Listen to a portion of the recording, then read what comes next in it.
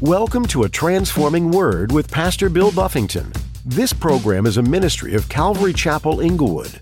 Today on A Transforming Word. There is no other door. There is no other belief. Every other belief will lead you to the wrong place. Every other God is not God. Every other religion is wrong. It is narrow. It is narrow, but it is the truth. Jesus is the only way. And so, why are there so many beliefs in religion? Because Satan is a great counterfeiter, and I believe that he's the author of confusion. And I think Satan threw out as many alternative routes as possible to throw people off the trail. But Jesus is the way. No matter how good life is going, we all have moments of despair. We all face times when we feel like we're trapped, and there's seemingly no way out of the hole that we've gotten ourselves into. Today, Pastor Bill explains that if you want to move on from your past mistakes, give your life to Jesus. As Christians in our current culture, it's easy to give yourself to Jesus and then hit autopilot. You need to make a choice as to where you stand in Jesus. Give everything you have for His glory. Now here's Pastor Bill in the book of 1 Thessalonians, chapter 4, as he continues his message, A Comforting Hope. Why God the Father sent God the Son to die on the cross for the sins of the world, and why God the Son says He's not willing, doesn't want anybody to perish, to die without Him. But He wants everyone to repent, to turn from their sins and come back to Him. And God makes it possible that everybody can, right? That's when you think about salvation, it's available to everybody. But what if you're really, really, really, really bad? Yes, especially you. You name whatever crime, whatever wicked thing you think a person could do, God would forgive them and receive them if they would come to Him in faith. There's nobody outside the realm of God's ability to save. The scripture says that He is able to save even to the uttermost those who come to God through Him.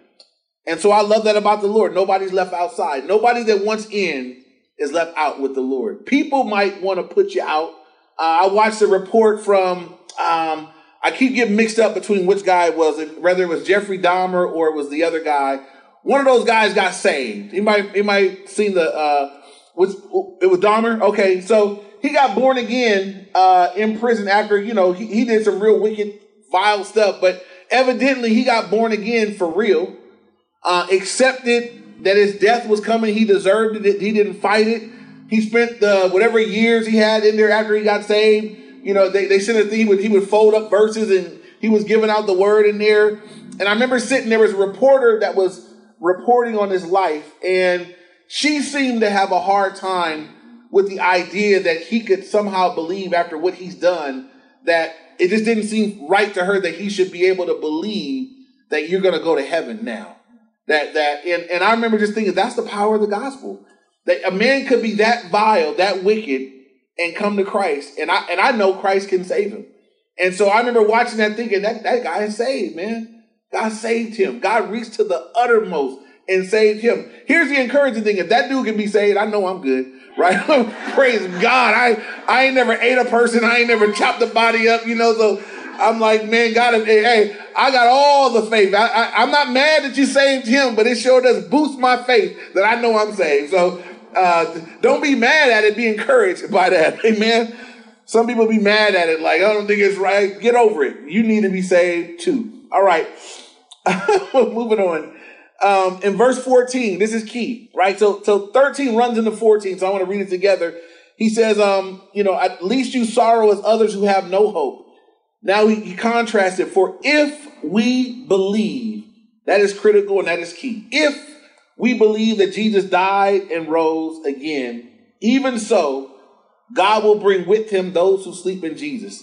So this thing is true for a certain group of people. If we believe that Jesus died and rose again, that's the gospel.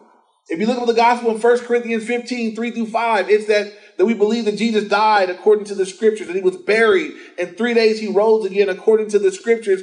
That's the heart of the gospel message, what Christ did for sinners. He died in our place. Then he defeated death by rising from the grave and making salvation available to all who would believe. And so here it says, look, if you believe this, if you believe that Jesus died and rose again, everything hinges on this belief. But if you believe this, he says, then God will bring with him those who have passed away. Again, the believers in Thessalonica were confused about what happened to their brothers and sisters that have died before the rapture. They were thinking that they had missed out. And Paul is saying, no. They haven't missed out on anything. They're going to come. Those that have died or that are fallen asleep, those that have died in Christ, they're gonna come back. When the rapture happens, they're coming with Christ. And so here it says, but it's only for those. It's if you believe. If you believe. If we believe that Jesus died and rose, even so, God will bring with him those who sleep in Jesus. And so the critical question is, do you believe, right? Do you believe this? Do you believe that Jesus died and rose again? Why is there so much, there's so much opposition to this belief. And I puzzle sometimes why there isn't opposition against other beliefs like there is against Christianity. Have you guys ever pondered that? Right? When I think of Christianity and just the opposition to what we believe and how people categorize Christians and you guys are narrow and you're against everything. Yeah. You know what I think of? Like, how come they not bothering the Muslims? Y'all know that Muslims are more harsh than we are. They treat women bad. There's so much worse that a Muslim that genuinely believes the Quran in practice, and no one seems concerned about that. But Christians out here trying to love folk, out here talking about Jesus loves and died. That's a problem. It's a problem for everybody, right? Notice this: nobody ever curses with any false gods. Nobody ever says, why is Jesus Christ? Why is his name the cuss word? You never hear nobody saying, oh, Buddha. You never hear that. You never hear anybody, all the variations of God. You never hear anybody say, Allah. Nope, just Jesus Christ. Just him. You ever I think about these things. Like, it's I feel like the enemy knows where the power's at and that he inspires much of the attack and the angst against that which is actually true. And while there's other religions, they can believe whatever they want, they can practice whatever they want, but somehow Christianity it's the problem. This thing is an issue. It is a problem for Satan and what he wants to accomplish, but that's it. And so everything hinges on this belief, the belief of the gospel, and it's so important that you believe it. And I want to ask everybody here to consider for just a moment, do you really believe the gospel? And just have an honest moment with yourself. Ignore everybody for just a moment. Do you really believe that Jesus Christ is God the Son? That because of your sins and everyone else's, he died on the cross? And that he rose from the grave and conquered sin and death and Satan? And that through your faith in his finished work, you are forgiven of your sins, are connected to God eternally, and have the hope of heaven? Do you believe that in your heart today? And does that belief impact how you live on a day-to-day? Because I believe there are some people that would say, I believe that, but there isn't any evidence in their day-to-day life that they actually believe it. So biblical belief has to flesh itself out in behavior. My behavior has to change because I believe this. My belief has to move me to do some things different, or else it might just be a belief in my head. You can believe the right thing in your head, but if it doesn't lead you to repentance and surrender to Christ, it hasn't gone far enough. And so I challenge us in love, because I do love you guys. Just be honest with yourself, be real, because for you, it's not too late. Right? If you've been faking, if you've been playing games, you could get that right today. God would forgive you of hypocrisy today. God would forgive you of playing games today. God would forgive you of just having head knowledge today and receive you as his own. And so, while there's hope, I want us to get this. I want us to know this. I don't think there's anything more important that's going to transpire in this life than that we are saved. And that we know there's nothing more important you're going to know about yourself than that I belong to the Lord. There's nothing more important than that in this life, because this impacts eternal life, what you believe about Jesus. So it says now, even so, God will bring with him those who sleep in Jesus. So The idea is this: as we come to the teaching of the rapture, believers are on the earth at the time of the rapture. All those that have preceded us and died and gone to be with the Lord, we know that from Paul's teachings earlier is to be absent from the body is to be what? Present with the Lord. So if you died today and missed the rapture, but for those of us that are there, but let's say someone died last week, they missed the rapture, but they're with the Lord. Amen. Now let's say the rapture happened this morning. Boom. We get reunited. It's not like we get to go to God and then they got to catch up later. God says, no, you're not going to precede them. They'll be coming with me. We're gonna all join up together. We will be caught up together with them in the air to be with the Lord, and we'll always be with the Lord. So there's going to be a great reunion at the rapture of the church. Think about that. Think about all the people that have gone to be with the Lord, that we're going to all get caught up together. And so Paul is encouraging the Thessalonian believers here because they misunderstood. They thought that if the people that died already had missed it. So if everybody that died already missed it, that would be sad. Oh man, they're not going to be there. But Paul says, no. That's not how it's going to go. Is that they're going to be coming with me. And so now look at verse, I'm looking at verse 15 more time. For this we say to you, by the word of the Lord, that we who are alive and remain until the coming of the Lord will by no means precede those who are asleep. So I thought it was interesting that Paul said, this we say by the word of the Lord. He's wanting to he's being adamant. These ain't my words. This is the word of the Lord, you guys, that those of us who are alive and remain until the coming of the Lord, we will not precede those who have died. Now he says in verse 16, for the Lord himself will descend from heaven with a shout, with the voice of an archangel, and with the trumpet of God, and the dead in Christ will rise first. I thought this was interesting because there are some people that say this has already happened or whatever. I want you to know this is not going to be a silent event. Look closely at verse 16. We got three noises.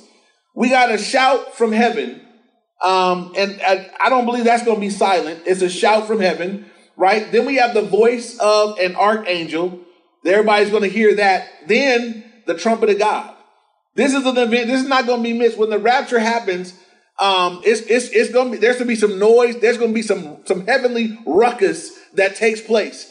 And I have no idea what the earth is going to come up with. Those that are left behind. I have no idea. I don't know what story they're going to come up with virus. All those that disappeared must have had caught the invisibility virus or whatever it was, but it's going to be something, y'all. It's going to be something, right?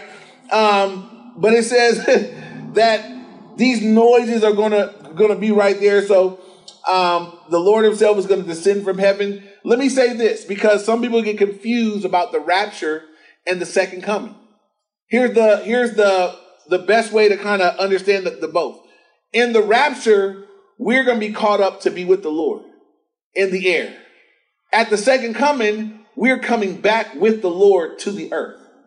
So think about that distinction. The rapture, we're going to be caught up to be with the Lord in the air. At the second coming, we're already with him. We're coming back with him to the earth. Does everybody follow me? So the rapture and the second coming are not the same event. These are two separate events. Some people get them confused and it can mess up the end times picture, but that's how those things are going to go. So there'll be the voice from heaven, the shout from heaven, the voice of an archangel, the trumpet of God, and then it says, and the dead in Christ will rise first. And so those that have died in Christ are going to rise first. Then verse 17, then we who are alive and remain shall be caught up together with them in the clouds to meet the Lord in the air. My favorite part of this verse, and thus we shall always be with the Lord. This is to me the most important part. We're going to be with the Lord. I don't care if I meet the Lord through death or if I meet the Lord through rapture. The goal of this life is that when I'm done with it, I'm going to be where? With the Lord. Heaven is only going to be heaven because we're going to be with the Lord. It's not because my grandma's there or somebody else I love is there. Heaven is going to be heaven because I'm going to be with the Lord. Because the alternative to being with the Lord is what? is hell, right? Being in outer darkness, weeping and wailing, gnashing of teeth, fire, brimstone, I'll pass. I want to be with the Lord who loves me and died for me and been caring for me all these years. And so again, this doctrine here is called it's the doctrine of the rapture. There's many different beliefs about end times. Some believe that we'll be raptured. I believe that we'll be raptured before the tribulation period of Revelation, those 7 years. Some people believe that we'll be raptured in the middle of it, after it. There's different positions that believers hold. This is not a salvation sort of issue, but I do think it's important to have a good understanding. I definitely hold the position that we will be raptured before the tribulation. I think that that's consistent with what I see taught throughout Scripture. I've never seen God punish the righteous with the wicked. And since the tribulation period is God's wrath on a Christ-rejecting world, it wouldn't make sense to me why believers would be there. Why God would punish his kids with the other kids. So that's just inconsistent with his character, his nature, and with what I believe he's taught us in the word. Now, some people will say about the rapture, the word rapture is not in the Bible. Y'all may know some special people. I like to tell them, the word Bible's not in the Bible either. They say the word Trinity is not in the Bible. So we come up with some words to help us understand things that the Scripture teaches, right? We can see in Scripture the Father, the Son, the Holy Spirit. We can see in Scripture the Bible teaches that the three are one. And so we have the word Trinity. It's our word to explain what we see there in Scripture. The word Bible is not in the Bible, but we understand what Bible means, a collection of the 66 books of Scriptures. Well, the word rapture in English is not in Scripture, but it is there in the Latin Vulgate. So, but in the English Bible, the phrase "caught up," that's the idea that God is going to catch up. It's a violent snatching up, and so when believers are caught up, it's going to be violent. It's going to be instant. We'll be caught up from this earth to be with the Lord. I have no idea what that'll look like. I just think it'll be amazing. That imagine that there's a day where every believer is just boom, gone. Bus drivers, car drivers, home, school teachers, airplane pilots. I mean, you name it, whatever time of day, just gone, instantly caught up to be with the Lord. The world's got to deal with that. They got to deal with it. All the believers gone. And I think it's great. What if you were a weak believer? Gone. Strong believer? Gone. All believers gone. I just think that's going to be an amazing. It's going to set the stage for all the chaos of the tribulation period. But that's what believers are looking forward to, that we will be caught up together with them in the clouds to meet the Lord in the air. And thus we will always be with the Lord. So this passage is the basis for the New Testament doctrine or teaching of the rapture and the catching away of believers to be with Jesus. And again, while the word rapture is not going to be found in the Greek text or in the English Bible, it comes from the Latin Vulgate, which translates the phrase caught up with the Latin word rapturus, where we take the English word rapture from. That's where the word comes from. But the phrase in Scripture is caught up. We're going to be caught up to be with the Lord. And again, we shall always be. Once we're caught up, we're going to always be with the Lord. This is why this is a comforting hope, right? If you die and get to heaven, can you get kicked out? No. If you're raptured and caught up to be with the Lord, can you mess up? I don't know about, that's so comforting to me because I mess up. And it's so cool to know that that's going to finally be a place where God says it's over. Sin nature's gone. You're not going to get here and mess up. Have y'all ever wondered, could you get there and mess up? Stump an angel, just get annoyed with whatever. But God said, no, your sin nature will be gone. You're forever going to be with the Lord. You can relax. You can rest in him and his faithfulness. Finally, you're there. That's what we're looking forward to. That's where God is trying to bring us. Paul in this section saying this, he says, therefore, that word therefore always points backwards, right? As a result of the teaching, in light of this teaching, he says, therefore, comfort one another with these words. This should be a comforting truth for believers. You should be able to comfort one another with this truth. That either you're going to die and be with the Lord, or you're going to be caught up to be with the Lord. But as long as you believe, you're eventually going to be with the Lord. And that is our hope. Amen. So we can rejoice for our loved ones that have gone before us in the Lord. They're with the Lord. They're okay. They're in good hands. And we'll be reunited with them once again as we are also believers. As we wrap this up today, I want to just give us some verses. You can write these down real quick. I want to just give us some verses about, because maybe you have a loved one, someone that's gone to be with the Lord. I just want you to have these verses in your heart when you think about them. This is their reality. Someone you love in heaven already, someone you love died in faith. I want you to have these verses to encourage your heart about what the Bible says is true about them right now. So I'm going to walk through them, write them down. 2 Corinthians 5:8. We read that earlier. We're confident and well pleased rather to be absent from the body and to be present with the Lord. Your loved one that's died in faith is absent from the body, but they are present with the Lord. You can relax and rejoice in that. Psalm 16:11 says, you will show me the path of life. In your presence is fullness of joy, and at your right hand are pleasures forevermore. Your loved ones that are with the Lord are in his presence. In his presence is fullness of joy, and at his right hand are pleasures forevermore. God made pleasure, and they're enjoying fullness of joy and pleasures forevermore in God's presence. Revelation 21:4 talks about a time where God will wipe away every tear from their eyes. There shall be no more death, nor sorrow, nor crying. There shall be no more pain, for the former things are passed away. We look forward to that, where there is no death, no sorrow, no pain, no crying forever. John 14:1-4, Jesus, preparing his disciples, said, let not your hearts be troubled. You believe in God, believe also in me. In my Father's house are many mansions. If it were not so, I would have told you. I go and prepare a place for you. Think about this. In the Bible, we're in Genesis. It took God 6 days to create this beautiful place in which we live. God's been gone for over 2,000 years preparing a place for y'all. It's going to be amazing, right? So he says, look, I'm preparing a place for you. And if I go to prepare a place for you, I will come again and receive you to myself, that where I am, there you may be also. And where I go, you know, and the way you know. So the question would be, what is the way? And he answered it in the following couple verses in John 14:6. Jesus says, I am the way, the truth, and the life. No one comes to the Father unless they go through me. Where is the way to heaven? Where is the way to life? It is through who? Jesus Christ. There is no other way. There is no other door. There is no other belief. Every other belief will lead you to the wrong place. Every other God is not God. Every other religion is wrong. It is narrow. It is narrow. It is narrow, but it is the truth. Jesus is the only way. And so why are there so many beliefs and religions? Because Satan is a great counterfeiter. And I believe that he's the author of confusion. And I think Satan threw out as many alternative routes as possible to throw people off the trail. But Jesus is the way. Amen. Lastly, $1 million question. Jesus, as he was speaking to Lazarus' sisters after Lazarus died and he was going to raise him back up, Jesus said to her in John 11:25-26, Jesus says, I am the resurrection and the life.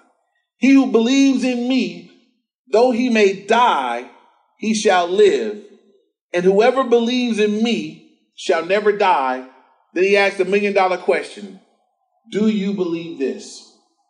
And I'm going to tell you guys that everything hinges right there. Do you believe this? Many of you here today, you do believe this. And you believe it. You've been believing it. You still believe it. And I want to encourage you to take what you believe and share it. Because somebody else needs to know what we believe. Amen? We got friends and families and neighbors and loved ones that they need to know what we know.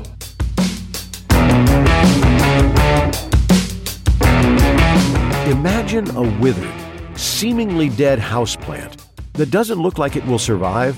You check on it daily. You give it water and make sure it's getting the right amount of sunlight.